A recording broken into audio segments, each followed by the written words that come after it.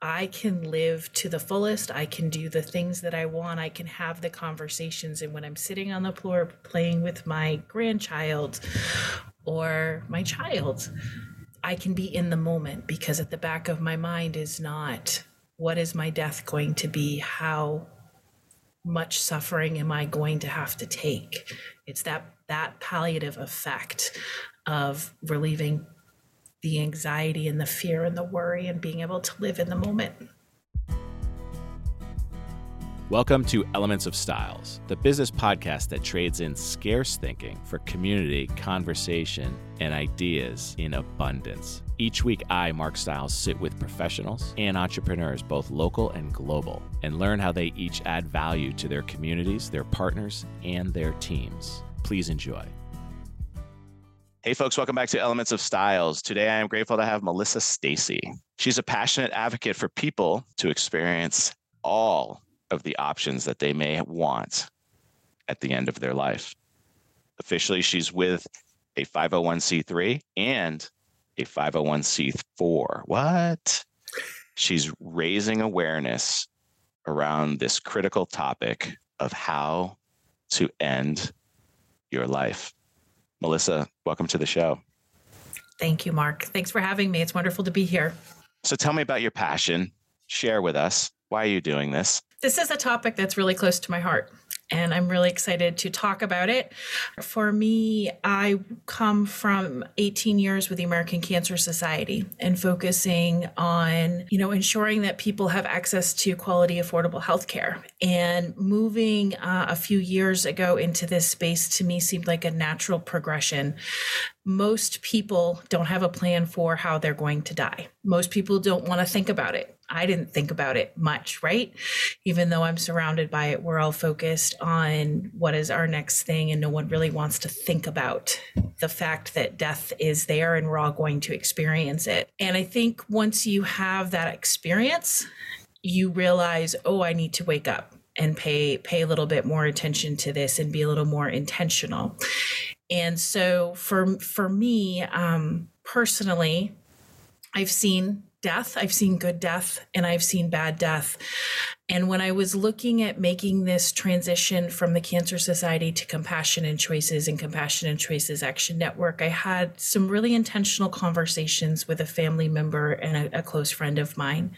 She is the mom of two beautiful children who are both in high school. One's graduating in June. She's been living with cancer for 10 years now, at least.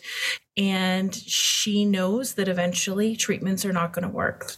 And she wants to be able to have the death that she wants. And she wants the option of medical aid in dying. And we've talked a lot about that and her why, and had some pretty deep conversations about making sure that when it's her time, she doesn't have to worry about the pain, the mental suffering, the emotional suffering, the spiritual suffering. She can take medication and fall asleep surrounded by her family and her friends. And that is a choice to me that we should all have. We have so many other choices in life, and death is one more really personal piece of our living experience. And we should be able to chart that however we choose. Wow. Let me just let that settle in. Obviously, I've had a lot of conversations and thoughts about this, as I think most people have. Obviously, there are people who are on the fringes of both sides, like most things. Others are having conversations to understand it better. However, one of the things that comes to me and in my mind a lot is how peaceful it is when your pet says, I gotta go, that's it. And how humane that experience is. Yet, tell me about a bad death. A bad death is bad. It is someone who may have an illness that is cutting off their airway, and they're slowly suffocating to death, and knowing that eventually there's nothing that's going to help. A bad death could be the patient who has an advanced form of cancer that's attacking their bones.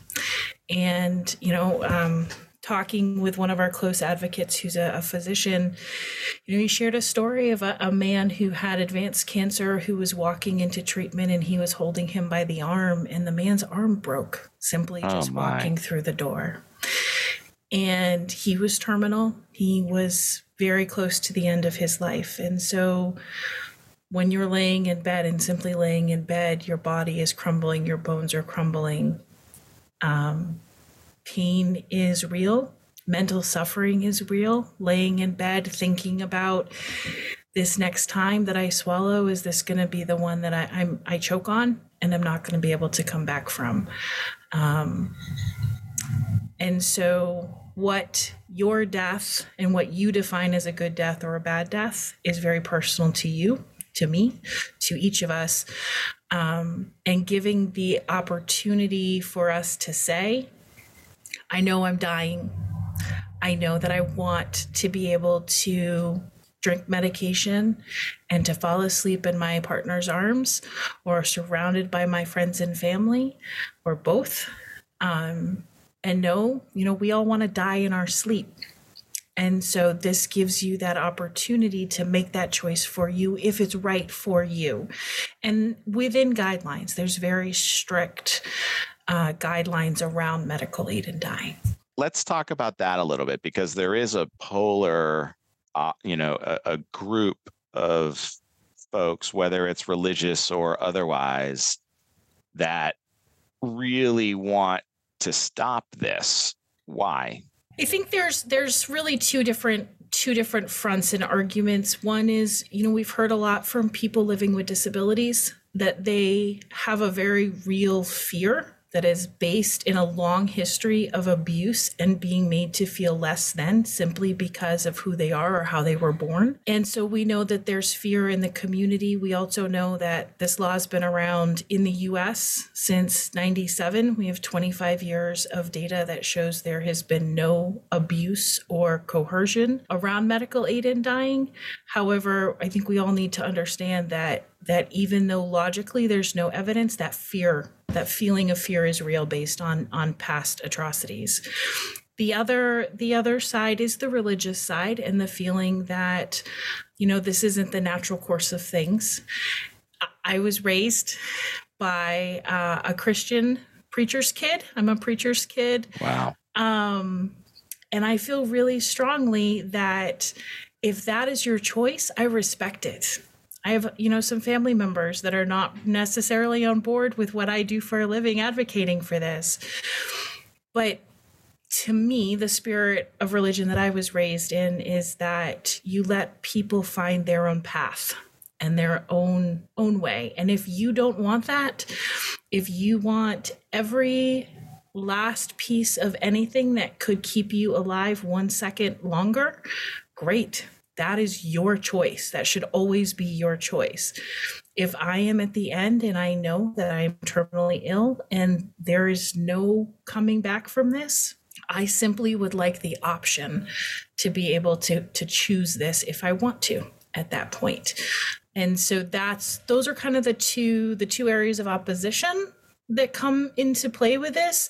But at the end of the day, it really is about personal autonomy, because it is not those safeguards that I mentioned that are built into legislation in the US, those safeguards are really focused on making sure this is optional for everyone.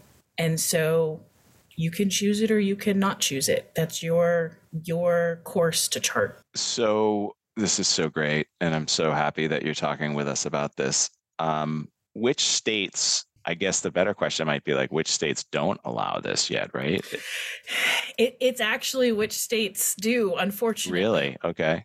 Only about 22% of the U.S. has access to medical aid in dying. And so right now, it's Maine, and this is, I'm going to say December 12th, 2023. Yeah. This is Maine, New Jersey, Vermont, New Mexico, Montana, Colorado, Oregon, Washington, California, and Hawaii, and then the District of Columbia that allow medical aid in dying. Not Michigan. Not Michigan. where it all began, right? With Dr. Kevorkian. I remember seeing Dr. Kevorkian in high school. Now, was he a trailblazer with good intention, or was he what they portrayed him as, some really evil individual?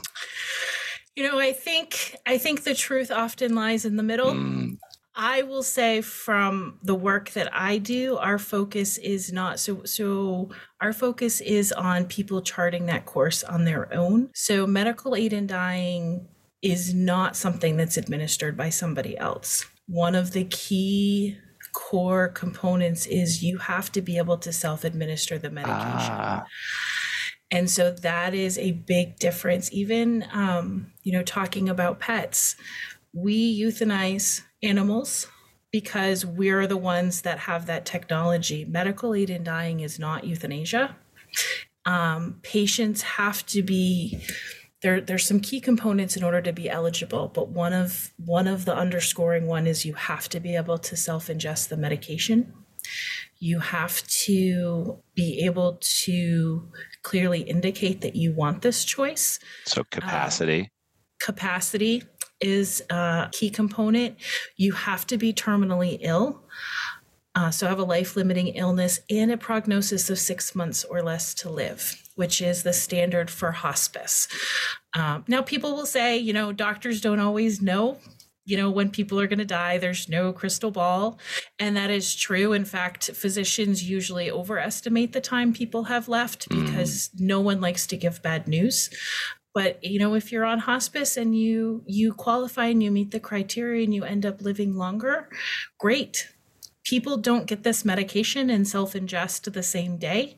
They get it because they want to live, but they also want the peace of mind that comes with knowing how their death is going to be and alleviating that fear. So a couple of questions that I had were, what happens when that person misses that opportunity to self-ingest with the capacity? Maybe they go into a operation. Maybe they go into an operation that they thought might be successful and isn't. They don't have the option of doing this unless they can self-medicate, right? If they can take it themselves voluntarily. Exactly. With their hands, like what happens in the situation where you lose your ambulatory abilities? No, so that's a really good question. So it is an ingestion, which is into the digestive tract. So there's really three ways. The primary one that we see usually is through swallowing. It can be loaded into a feeding tube, and then there's also an enema option. In all three cases, the patient has to be the individual has to be the one that ingests. And so if if they're swallowing and it's in liquid, it usually is mixed with about 4 ounces of liquid. The caregiver can mix it for them. They can hold the cup, but the patient, or help the patient hold the cup, but the patient has to swallow. It's not something that can be done for them. They usually through a straw or from the glass. If it's put into a feeding tube, the patient has to push the plunger on the feeding tube, and the same with the enema. It has to be a ingested, that really is that final act. And so, yes, to your point, and we unfortunately do see this because people kind of wait to the last minute to go through the process of requesting it. Because again, people don't want to think about the fact, right, that they're dying. And so if someone gets to a point where, on a Tuesday, they start the process of medical aid in dying, and the following Tuesday, they're not through it, process of requesting the medication, and they're not through it, and they can no longer swallow, or they, slip into some type of coma. The process stops. It ends. Right. They don't have that option anymore. So it sounds like it's really well-written legislation. Is the raising of the awareness, is this bringing this to legislature? Is there a uniform statute that is out there that's being utilized in multiple states? There is. We have Compassionate Choices has model legislation that we utilize. And obviously every state is different and there's different statutory language, but we provide that information and we talk through the reasons why. In a state like Massachusetts, There's an additional provision that is currently, again, December 12th, 2023, we're working on passing this through the legislative process in Massachusetts. And there's an additional piece in there requiring a mental health evaluation. And it's really just to ensure that the patient understands the process and that confirm that they are capable of making this decision. Other states, I think Hawaii is the only other state that currently has that provision. So it's like a enhanced capacity requirement. That's really interesting. And I can see Massachusetts having that add in. So how is that process when you, Melissa, are tasked with identifying the legislative member who's going to run with this and help that person gain awareness, understanding, and the support they need to then get it passed? It's a heavy lift. It's a heavy lift. It's a multiple year lift. This is not legislation that is quick. We are really fortunate around the country, and I'm going to talk Massachusetts specific, to have some really incredibly passionate legislators who are very focused on moving this forward and have been for years. And it's supporting them and, doing things like legislative briefings to help them educate their peers and to ensure that they have up-to-date information. So as news articles come out, as more and more data is prepared from the states that have authorized and is available, we share that with them, and having those intentional conversations around, who do we need to talk to? What news articles can we get out there to raise awareness? Because passing legislation is about informing legislators about what they need to know and the safe pieces in it, as well as keeping the issue relevant and letting them know that, well, this legislation impacts a small amount of people. We know, right? Not everyone that is dying is terminally ill, or not everyone that dies is terminally ill, and not everyone that is terminally ill is going to want this option. And so it's a small subgroup of people, but communicating with them, sharing the personal stories of patients in Massachusetts who want this option and know that their death is going to be painful without it, that unless there is some type of intervention, they are going to have incredible suffering in their last weeks and days, and giving them this choice and sharing those stories with the legislature, and then keeping it relevant. Letting them know that this is urgent. There are people dying now that would have wanted this option and couldn't have it. So again, reminder, folks, December 12th, 2023, we're talking here about this. If you're hearing this close to that period of time and inquisitive, who are some of the legislative members who are putting this forth? Where is it procedurally? House, Senate? So it's in the Joint Committee on Public Health right now. It's the first committee of jurisdiction. We had a hearing in October of 2023, and we're waiting for the bill to move. It has come out of committee positively the last two sessions. So we're anticipating the same, although probably not until after the first of the year. We have some really strong supporters. Our lead Senate supporter is Senator Jo Comerford from Western Mass. And then she is supported by Senator Will Brownsberger and Senator Sue Moran and Senator Julian Sear and a number of others, but that's kind of their core Senate group focused on this. And then on the House side, the effort is led by Leader Jim O'Day, as well as Representative Ted Phillips. And Representative Phillips, I always like to give a shout out to, because he literally wrote the law. He worked as the chief of staff for Representative Lou Kafka when this legislation was first filed back in 2008. And he literally took the information, wrote the bill, put it into statute, and has been a huge supporter and champion along the way, and then became a legislator himself a couple sessions ago. And so some really strong. And this is the same bill that you're using in other states? It is. Nice. Versions of it, but yes, It's the exact same bill. The safeguards, the core safeguards are all the same across the state. We really wanted to ensure that these were well thought out and evidence-based proven pieces of legislation, all really following the Oregon model. The Oregon model. So it really originated out of Oregon. Is Oregon the first state that allowed it? It is. It was passed by ballot initiative in the late 90s, went into effect, I believe, in 97. And really, that's where we see a lot of our data and information come out of. 25 years has been a really solid track record of utilization within the confounds of those safeguards that have really protected vulnerable people. 25 years is a long time with a lot of data and a lot of room for error if there was, right? Right. Do you see this as a federal thing at some point? Hopefully, that would be really nice. I don't think anytime soon. Right now, there is a federal bill that bans support of quote unquote suicide. At the time that the Oregon bill was passed, there was legislation that was pushed through Congress that doesn't allow federal funding. And so right now, if you are on Medicare or federally funded Medicaid, neither of those programs will pay for medical aid in dying. Because of that legislation, which is something we're actively working to get repealed.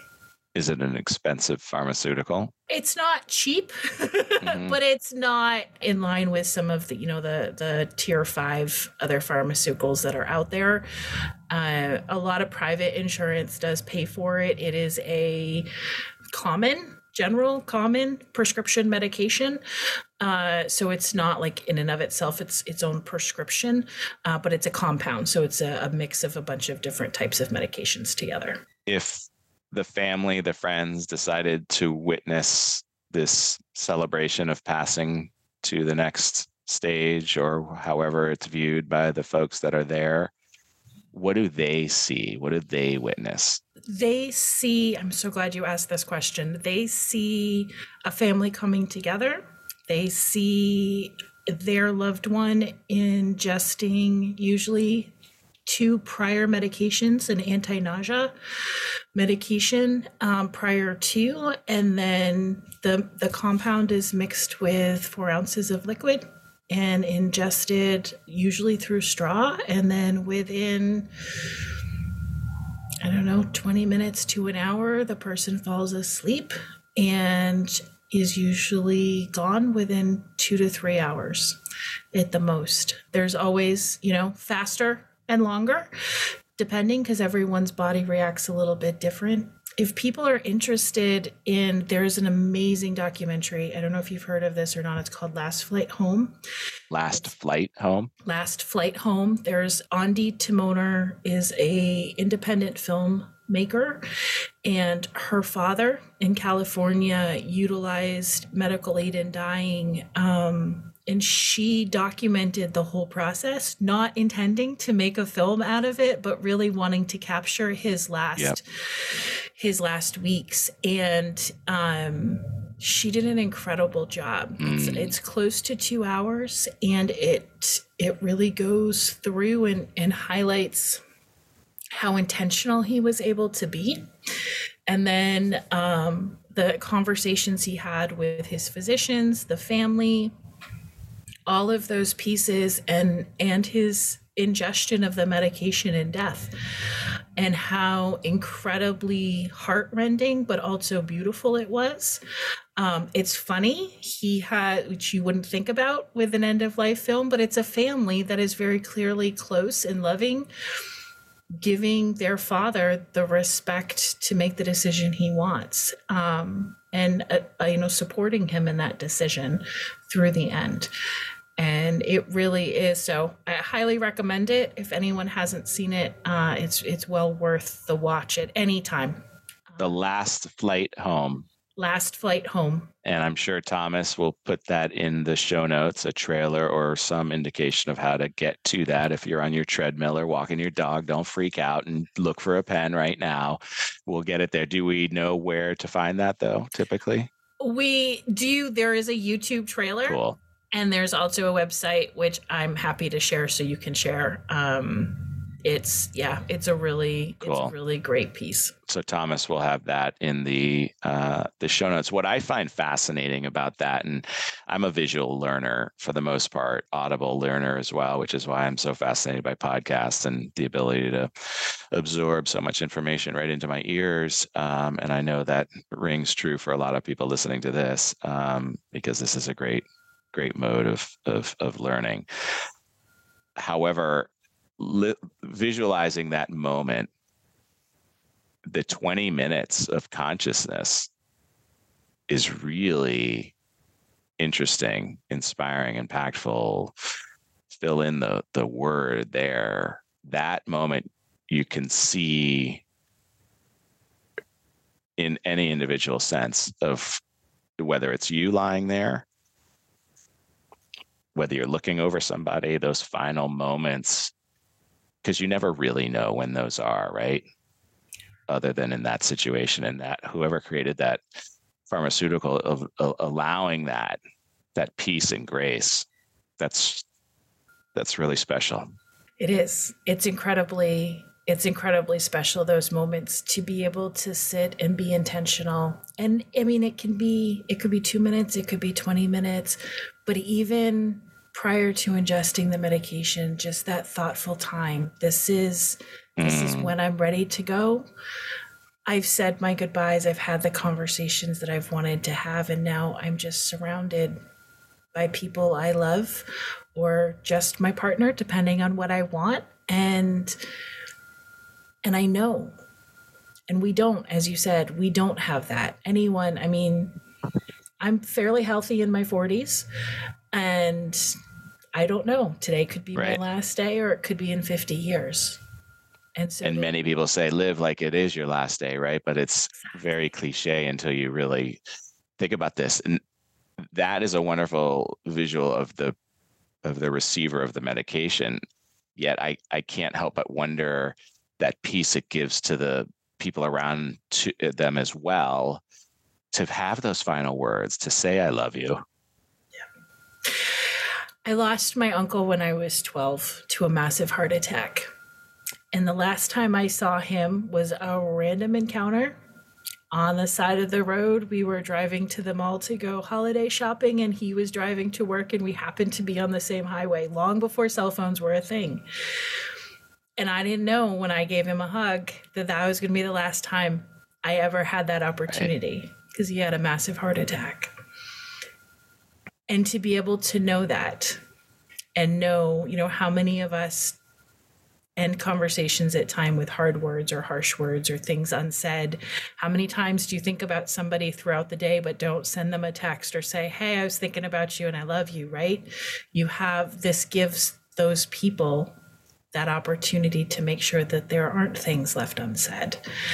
I think the other piece of it is living each day like it's your last.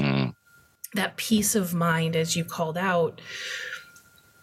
About a third of people who go through this process don't actually use the medication, but they have that peace of mind that comes with knowing I can live intentionally and I can focus on the now in the moment, because I'm not worried about what my death will look like. I can live to the fullest. I can do the things that I want. I can have the conversations. And when I'm sitting on the floor playing with my grandchild or my child, I can be in the moment, because at the back of my mind is not, what is my death going to be? How much suffering am I going to have to take? It's that palliative effect of relieving the anxiety and the fear and the worry, and being able to live in the moment. And I believe I was introduced to you by another guest on this podcast who practices that art in a 90-day stretch, right? As a death doula. Yes. Amy, and her work, and taking people through that process and getting them to a point and realizing this is what I want, and these are the pieces that need to be said. And I wish more people would walk through that and understand I think how freeing it can be, and realizing what you truly want and what's truly important to you at the end of the day. It's not social media. I can tell you that. It's not little worries and cares that I think we all build up. It's those intentional conversations with our loved ones and making sure that they understand. Yes, I want everything possible, or no, just let me fall asleep. Let me be. Geez, I wish I spent more time at the office. Geez, I wish I went to that last networking meeting. Yes, Thomas, if you could add that to the show notes, Amy's podcast, for those that are listening to this, quick reference to it. It was fascinating, engaging, inspiring, and you definitely want to check that out. That is not a requirement to have a terminal death. That is a requirement to wake up and put 2 feet on the ground, for all those that are interested in that.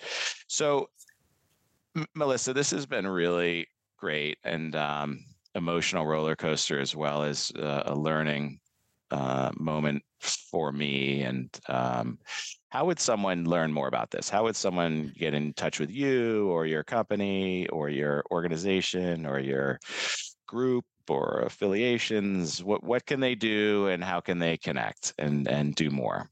Absolutely. So the best place is to go to compassionandchoices.org. It's all one word. There is information about our end of life planning tools and what we have. We really encourage, in addition to medical aid and dying, we really focus on end of life planning and having those intentional conversations. And there's a lot of great tools that are free that people can utilize to have those conversations. We have an end of life consultation line that you can call and say, hey, I live in this state. What are my options? Or I need to have a conversation with my family and I don't even know where to start. And they're willing, and there is a free resource for people. So compassionandchoices.org really is the best place. My email is mstacy@compassionandchoices.org. And that's mstacy@compassionandchoices.org. So people are welcome to reach out that way. I cover most of New England in the Northeast with a big focus on Massachusetts and Virginia. However, I'm happy to connect anyone to anything across the country. So yeah, that's how you find us. I love it. And again, Thomas will add that to the show notes, folks. So you don't have to worry about quickly writing it down. Simply get to where you're going and click right through when you're ready. Melissa and her group of folks raising awareness will be ready for you. Melissa, there's another question that I have to ask that people would be upset. It didn't flow very well into the conversation. However, I know that to stay consistent, I will be called on if I don't ask you the question. One of the things we think about here at the podcast, Elements of Styles, is that we're going to bring everyone together who has guested, and we're up to a bunch of episodes now. I think we're closing in on 200, so we're having a lot of fun with it. But that's unique people, 200 unique people who can help one another, raise awareness for each other, support one another. All boats rise with the tide, as they say. And bringing them all together, one of the hopes and dreams and aspirations that I have is that we're sitting around a karaoke event. And Melissa, you're up next. What are you singing? Oh, our CEO loves karaoke. She would love this question. I just have to say that. And I have to shout out to her because she loves it. What would she sing? Do you know? She would sing some type of Broadway show tune. Cool. She loves Broadway. So she's a show off. She's classically trained, and she ruins karaoke, by the way. Shout out to your CEO because she's too good. I don't know that she would say that, but she loves it. Yes. She absolutely loves her. it. I do not have the voice. My grandmother and my mother's side had it and passed it down to my dad. It skipped me. I got my grandmother and my mother's side voice. My song, though, my go-to is Don't Let the Sun Go Down on Me, the Elton John and George Michael version. That's a great song. It's a great song. And it's so appropriate for this conversation and what you're doing and your purpose. It's obvious that you are purpose driven, which I think a lot of people would be envious of if they realized that they're not doing what their purpose is. Karaoke songs are very telling. It's really funny. I was listening to the podcast with Amy, and I don't remember what song she chose, but I remember it was right in line, and that really stuck out to me. And similar to me, it was long. Purpose. This has been long going before I even came into Compassion and Choices. It's purpose driven. Isn't that amazing? It's who you are at your core. Yeah. And I would say that for sure. I felt that talking with Amy for sure. Yeah. Well, I want to thank you for your time. This has been amazing. I know that the listenership is going to really enjoy this, right? Listeners, learners, whoever you are out there. Thank you for listening. This has been an amazing episode of Elements of Styles. If you did think of somebody that this would impact, please share it with them. In fact, share it with everyone. Thank you all. Be well. Hey, thanks for joining us today. If you enjoyed the show, be sure to subscribe on your platform of choice for a new episode each week and share this with everyone and anyone. If you have any questions or comments or have an idea for another guest, feel free to shoot me an email at mstiles@styles-law.com. That's MSTILES@styles-law.com. And if you are a real estate professional, be sure to check us out on our private, exclusive Facebook page, The Real Estate School at 892, for content and Massachusetts continuing education opportunities. Be well, folks. This podcast is being provided for informational purposes only. The podcast is not a comprehensive overview of the subject and is not intended to provide legal or financial advice or an endorsement of any product or business. The views expressed by podcast guests are their own, and their appearance on the podcast does not imply any endorsement of them or any entity they represent. Please seek legal, financial, or tax advice before taking any action on the matters or products discussed herein.